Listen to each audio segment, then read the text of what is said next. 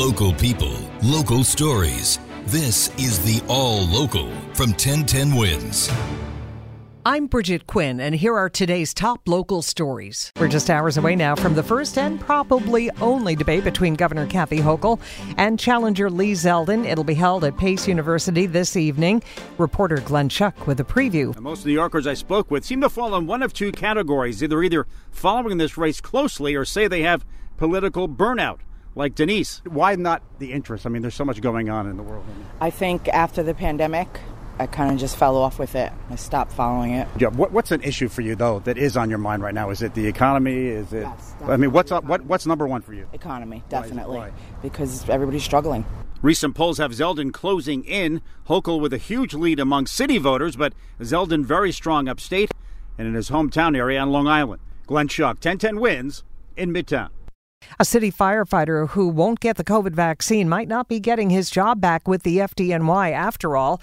The city is now appealing a ruling forcing it to reinstate Timothy Ravici. A Staten Island firefighter is still not back on the job despite a judge ordering the city to let Timothy Ravici back to work at Engine 158. Just dragging it out at this point, doing whatever they can to, it seems like, just make our lives miserable. The city is appealing the judge's decision earlier this month. Ravici lost his job in November 2021 after the city rejected his religious exemption claim from getting the COVID-19 vaccine. His lawyer, Christina Martinez, is confident the city's appeal will fail. This isn't about safety and public health.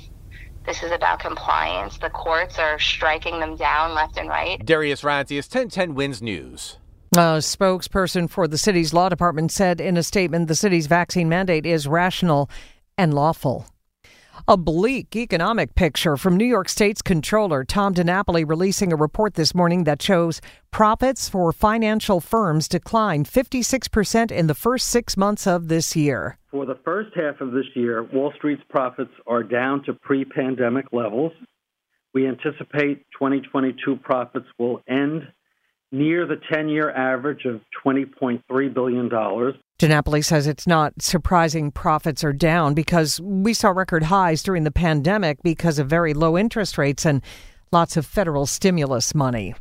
We're learning more today about the state's new subway safety plan. The MTA chair is asking judges and DAs to help bar people from public transportation if they have been convicted of sex crimes. That's on top of putting unarmed security guards near turnstiles and flooding the system with more police officers on overtime. We spoke live last hour on Newsline with NYPD Chief of Transit Jason Wilcox. We all understand the gravity of the situation.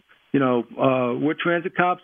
We know how to navigate this system better than anybody, and we know the importance of the moment. So I believe our transit cops are fully invested in this effort. The city PBA has said the plan for 1,200 overtime shifts per day is not sustainable and that the workload is crushing the cops who remain on the force.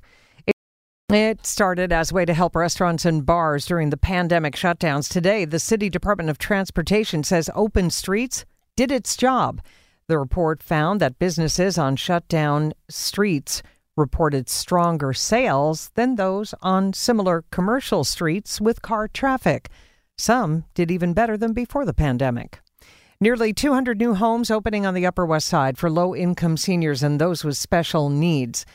Paul Freitag, the executive director of the housing complex, telling 1010 Wins there will also be resources for tenants. People who live there, in this case it's often older people, can get all sorts of supports in terms of their benefits, their health care, you name it, things that they could need in order to really have their lives be as fulfilling as possible. The complex on West 108th Street has units set aside for formerly homeless residents, most of whom are older than 55 and might be suffering from mental illness or be in recovery from substance abuse.